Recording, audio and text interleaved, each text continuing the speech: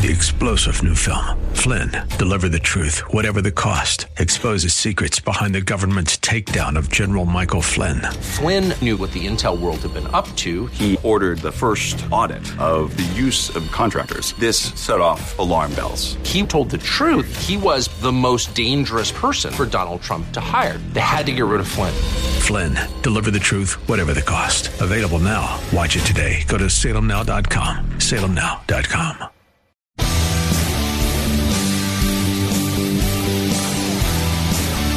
Are you looking for truth from God's Word that you can understand and apply to your life? You'll find it today on Make It Clear with Dr. Stan Pons. Listen now as Stan makes it clear.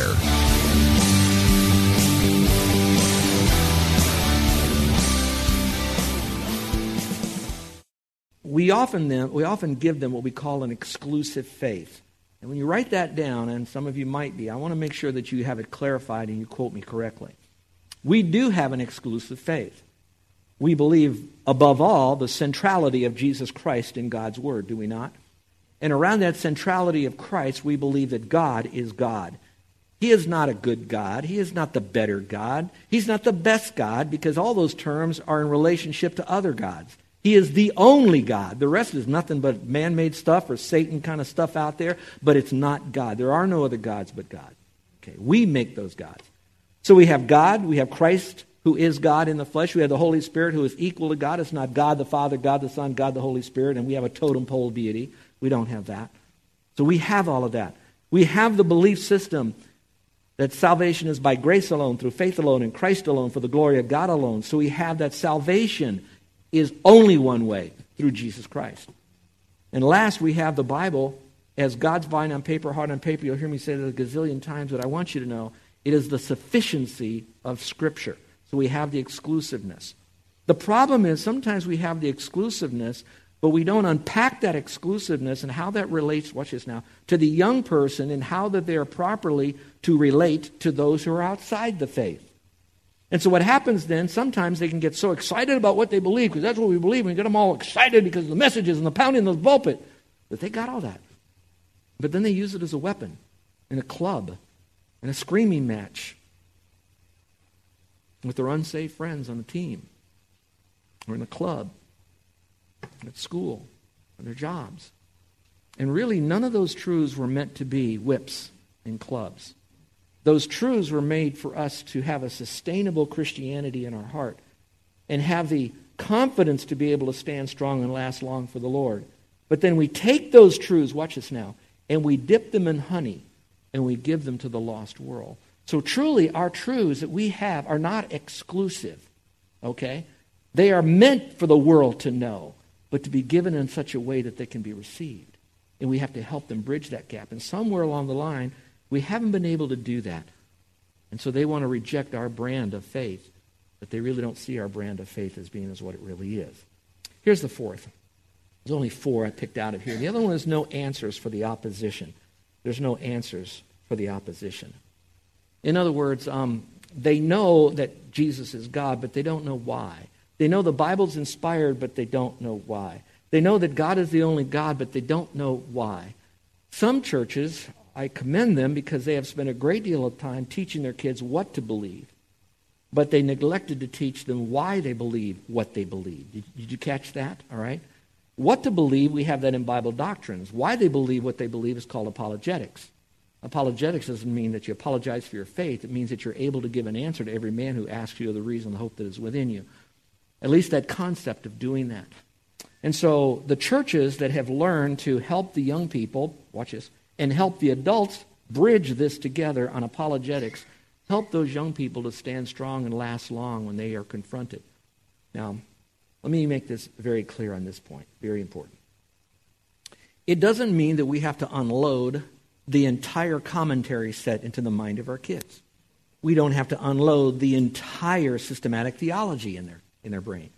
What it does mean, we need to give enough of them to give them enough assurance and, watch this now, and the reasoning to say, when I'm asked a question, I may not know the answer to that, but I do know where to get that answer. And whether it's they were taught how to study the Bible on their own, they got all the tools to do it when they get out of the house, or at least they know to go to you or someone that they trust and respect, watch this, and that you know how to give them and show them where to go for that answer so they can stand strong and last long. We have to be able to do that. I'm telling you that Satan is such a powerful being and has infected the educational system with false truth. That's a contradiction in terms there. False reality. Lived out by people who embrace that false and are now apostles of that false teaching. And they're going to get that full on for God.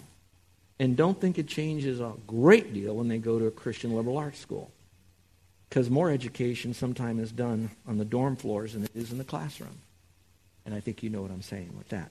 So I want you to know that's why a lot of the kids left the faith. So now the question is what happens then? What does the survey say? Here's what I got all of that, and this is really important. The survey says this. It doesn't have to be that way.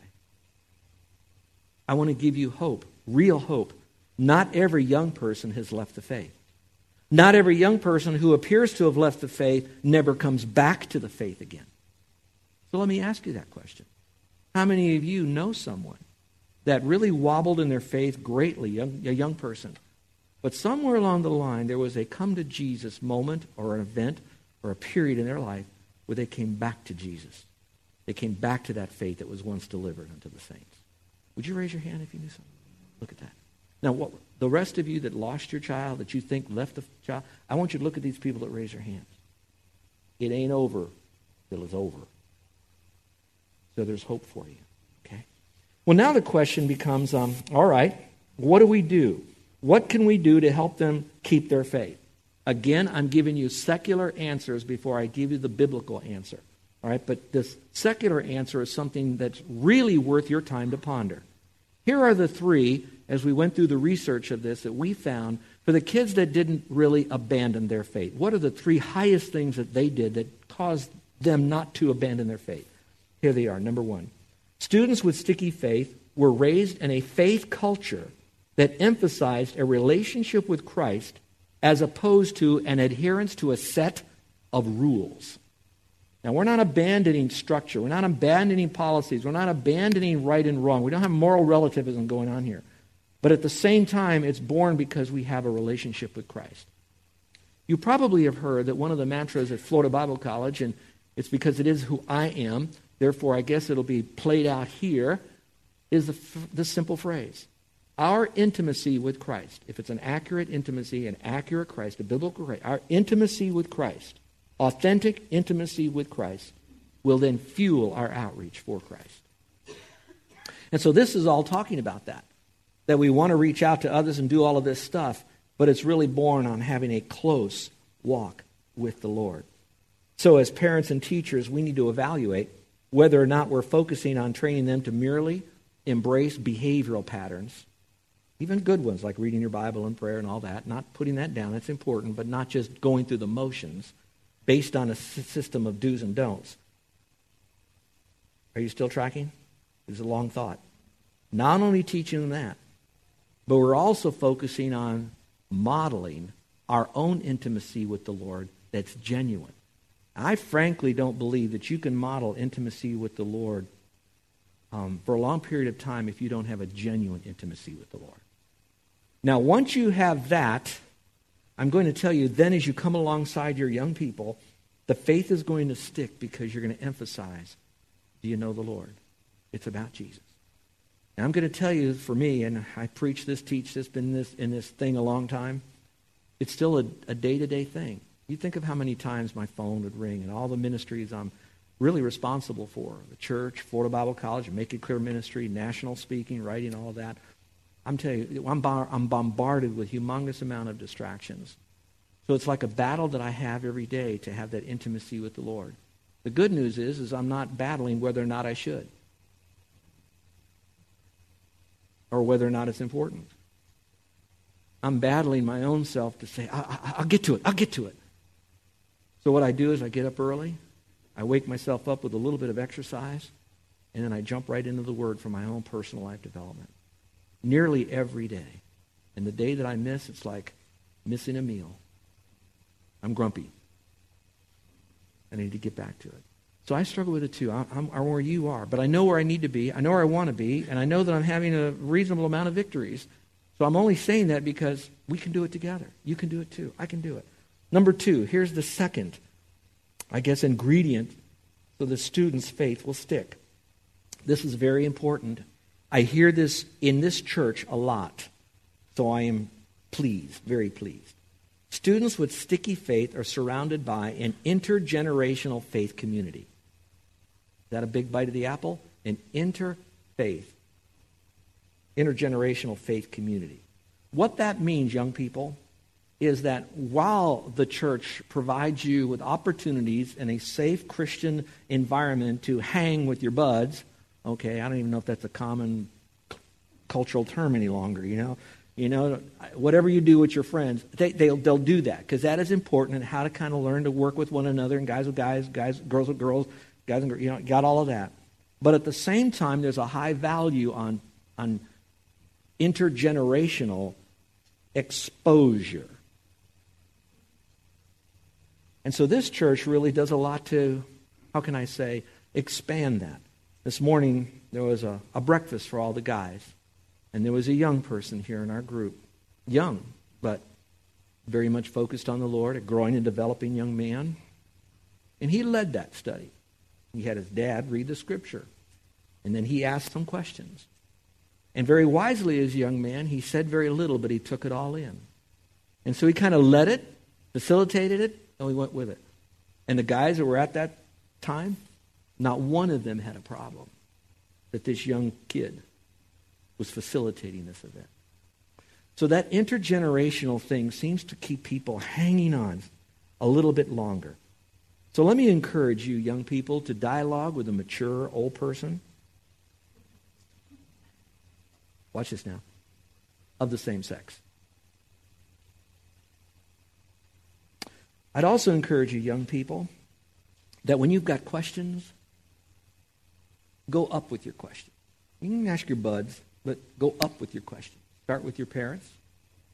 Start with your youth leaders. Come to some of the leadership in the church. And you have an open door to me anytime you'd like. I'll put you at the head of the line.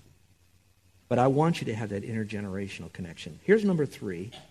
And this now focuses not just on the church working with our young people, but it's also parents now. The most important factor that seemed to scream the loudest after this research was the lives of the teens who developed sticky faith. They had a parent who was willing to walk with them through their faith journey. In other words, you stayed vitally connected to your young person. And life has a way to throw a lot of good things at you as far as activities, but those good things can keep you away from the great things if you're not careful. Did you catch that? Do you resonate with that? So it does mean what is the higher value is to make sure that you have that relationship and developing that relationship with your young person so that when that relationship has to then begin to drift distance in time because of age and life experiences as they get older, they always know, who's my go-to guy? Dad. Who's my go-to woman? Mom. Who's my go-to church? Circle. And that we'll be ready for them. And we're going to walk with them on those journeys. So I would like to encourage you to keep the faith and help them keep the faith as well. There's a lot more I'd like to say about the conversation that you need to have with your kids, but we're going to kind of get into this. I want to have you open up the Word of God now. All of those are excellent. We probably could grab some proof text for that, but what I'd like to do is I'd like to hammer down on some biblical principles, and then we'll be done. We'll be finished. I'm going to call this 5 ways to help our youth keep the faith. Most kids might abandon the faith, but I still think we can be convinced that they don't have to leave the faith. So what are 5 things we can do? These would, out of everything I said, I would want you to own these more than anything. Number 1, pray for them to not just survive, but to thrive in a secular worldview environment. Pray for them to not just survive, but to thrive in a secular world environment. I think intellectually we know that prayer is important. I think biblically we know prayer is important. And I think when we're under the gun, emotionally, we think prayer is important. And some of us kind of incorporate prayer into our life as an important slice of the pie, which I get that a little bit. You know, you can't pray all day long, but the whole concept of just abiding in Christ, abiding in communion with the Lord, that's part of prayer. But I want to ramp it in this direction, and that is that we would ramp up our prayer, realizing that it is an often neglected weapon that we have to help our kids not abandon the faith. I am not ever implying that you don't pray for your kids. What I am suggesting is that we all pray more for our kids.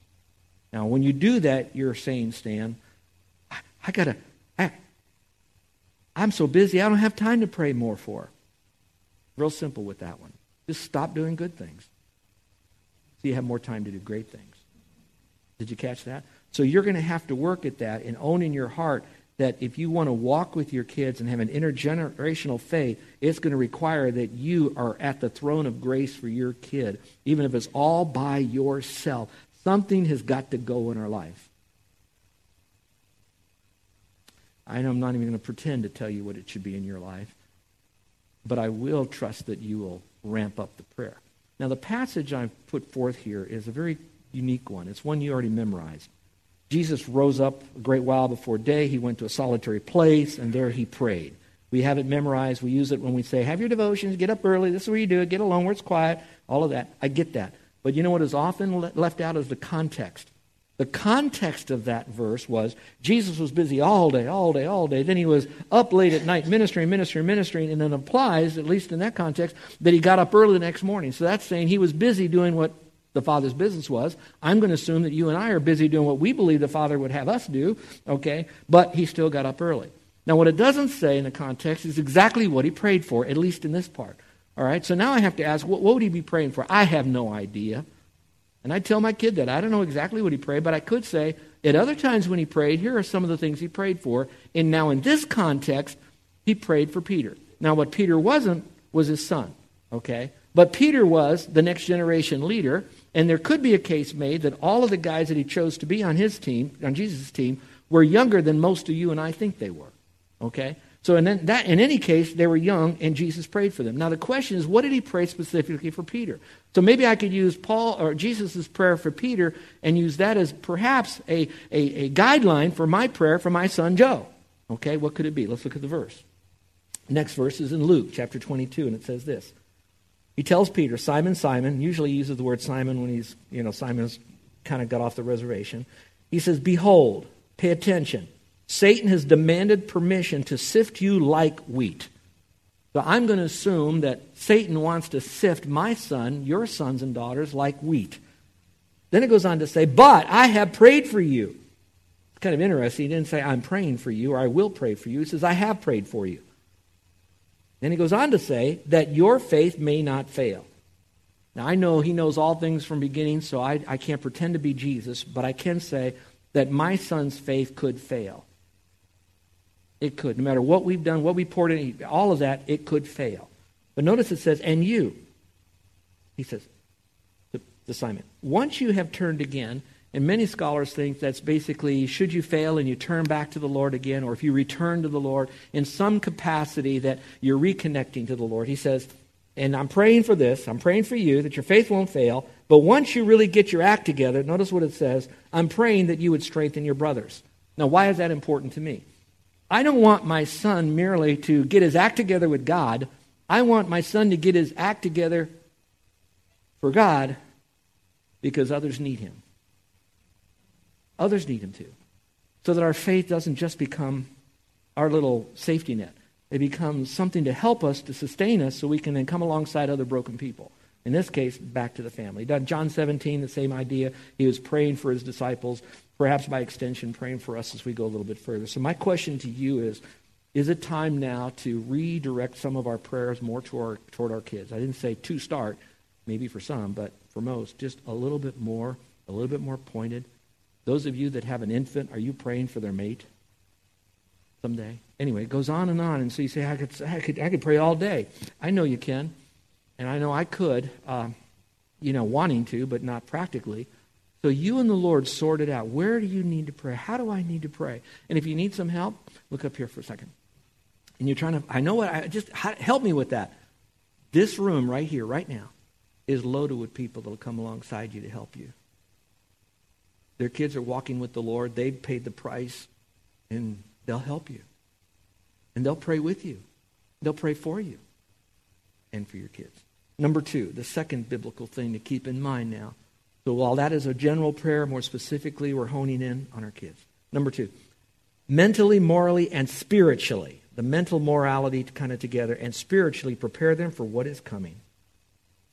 Now, I'd be very careful for, watch this now, over putting down the secular worldview and using inflammatory rhetoric about those people who believe and live a secular worldview. Are you tracking with me?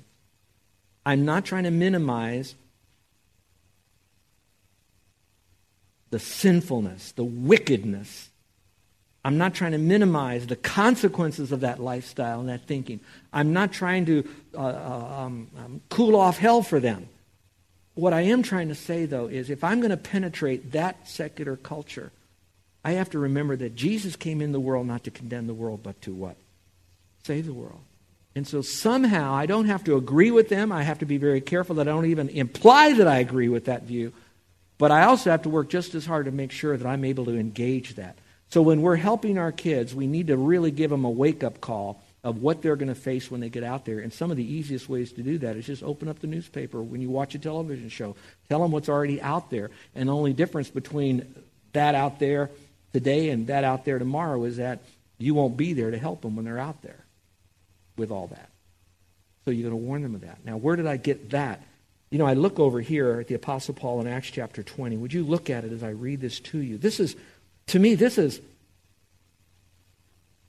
life-changing.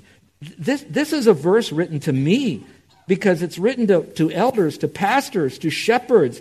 And he says, I've been with you guys all this time, and now I'm telling you what to do. While I was with you, I showed you what to do. That means warn these people of these jokers coming in. And he says, I want you also at the same time to keep on doing this. And so I'm hearing this for me, but it's as if those elders had children, and those children were those church members. And so in a sense, like you are parents and grandparents, your flock, your home flock, would be your kids. And here's what Paul said. I know that after my departure, and in this case, after your departure from our household, savage wolves will come in among you and not sparing the flock. And from even among your own friends or associates, people are going to arise. They're going to speak all sorts of perverse things, whether it's theological, moral, it's all underneath Satan's worldview, to draw them away and draw you away, to be disciples after them.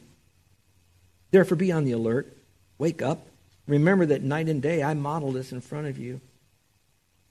I did this for a long time. So I'm just saying, share this with your kids. Help them to be strong. Teach them how to put on the whole armor of God. And there's a passage of what that armor looks like. And you could look at that, study it, memorize it. But help them to really be prepared. And an arrow shot at them, you be there to bandage them up again and love on them. Let them know that the only safe place is you and your family. Number 3, inspire. This is a new way to look at it, so I'm warning you.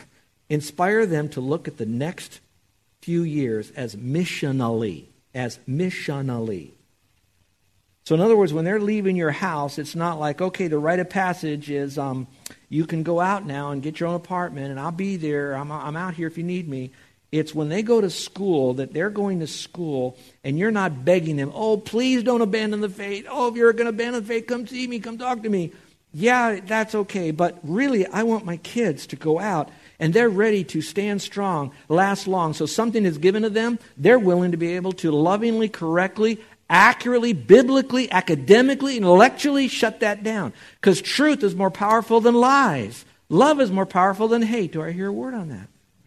That's true. So I want the kids to go out missionally. Who has taught us how to do that? None other than the cult, the Mormons. They send those kids out for 2 years. What does that do when they go out to do that? It'll probably weed some out, but the other side of it is it makes them stronger in lies, untrue. So I would say send them out, but also send them out missionally. Let me show you something that's kind of weird. I read this week as I was preparing this message about David, the shepherd boy. We all know that he ran after Goliath. Remember that? You know the whole story. You've taught it to your kids. They all know it. But when I went back to the scripture, it said he ran to the army to meet Goliath. Don't ever forget that. He was so strong in his faith that he didn't wait so much for Goliath to come to him. He didn't just kind of nonchalantly sashay up to Goliath. He ran, and not just to Goliath, he took on all of Goliath's buddies, his entire army. And his army wasn't just friends of Goliath. They were completely war machines, human, masculine war machines.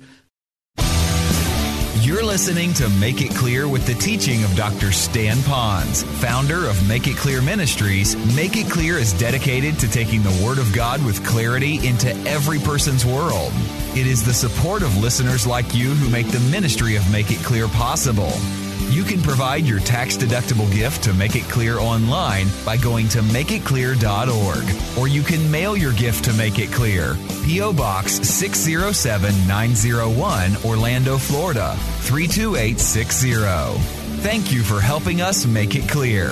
If you would like to have Dr. Pons speak at your church or event, please send us an email at tellmemore@makeitclear.org. Thank you, and remember to make it clear.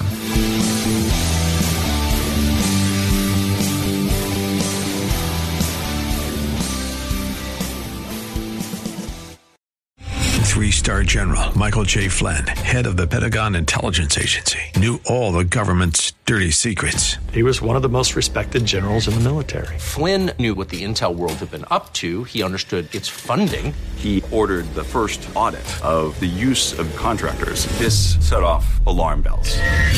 The explosive new documentary, Flynn, Deliver the Truth, Whatever the Cost, uncovers the facts behind this scandal. Flynn told the truth. He was the most dangerous person for Donald Trump to hire. I find out the worst enemy that I'm going to face in my life is right here in America. They took my assessment and they wanted me to change it. And I was like, I'm not changing it. They had to get rid of Flynn. With in-depth interviews, archival footage, and never-before-seen personal records of the man behind the headlines. I just felt like I was drowning. Flynn, Deliver the Truth, Whatever the Cost. Available now. Watch it today. Go to salemnow.com. salemnow.com.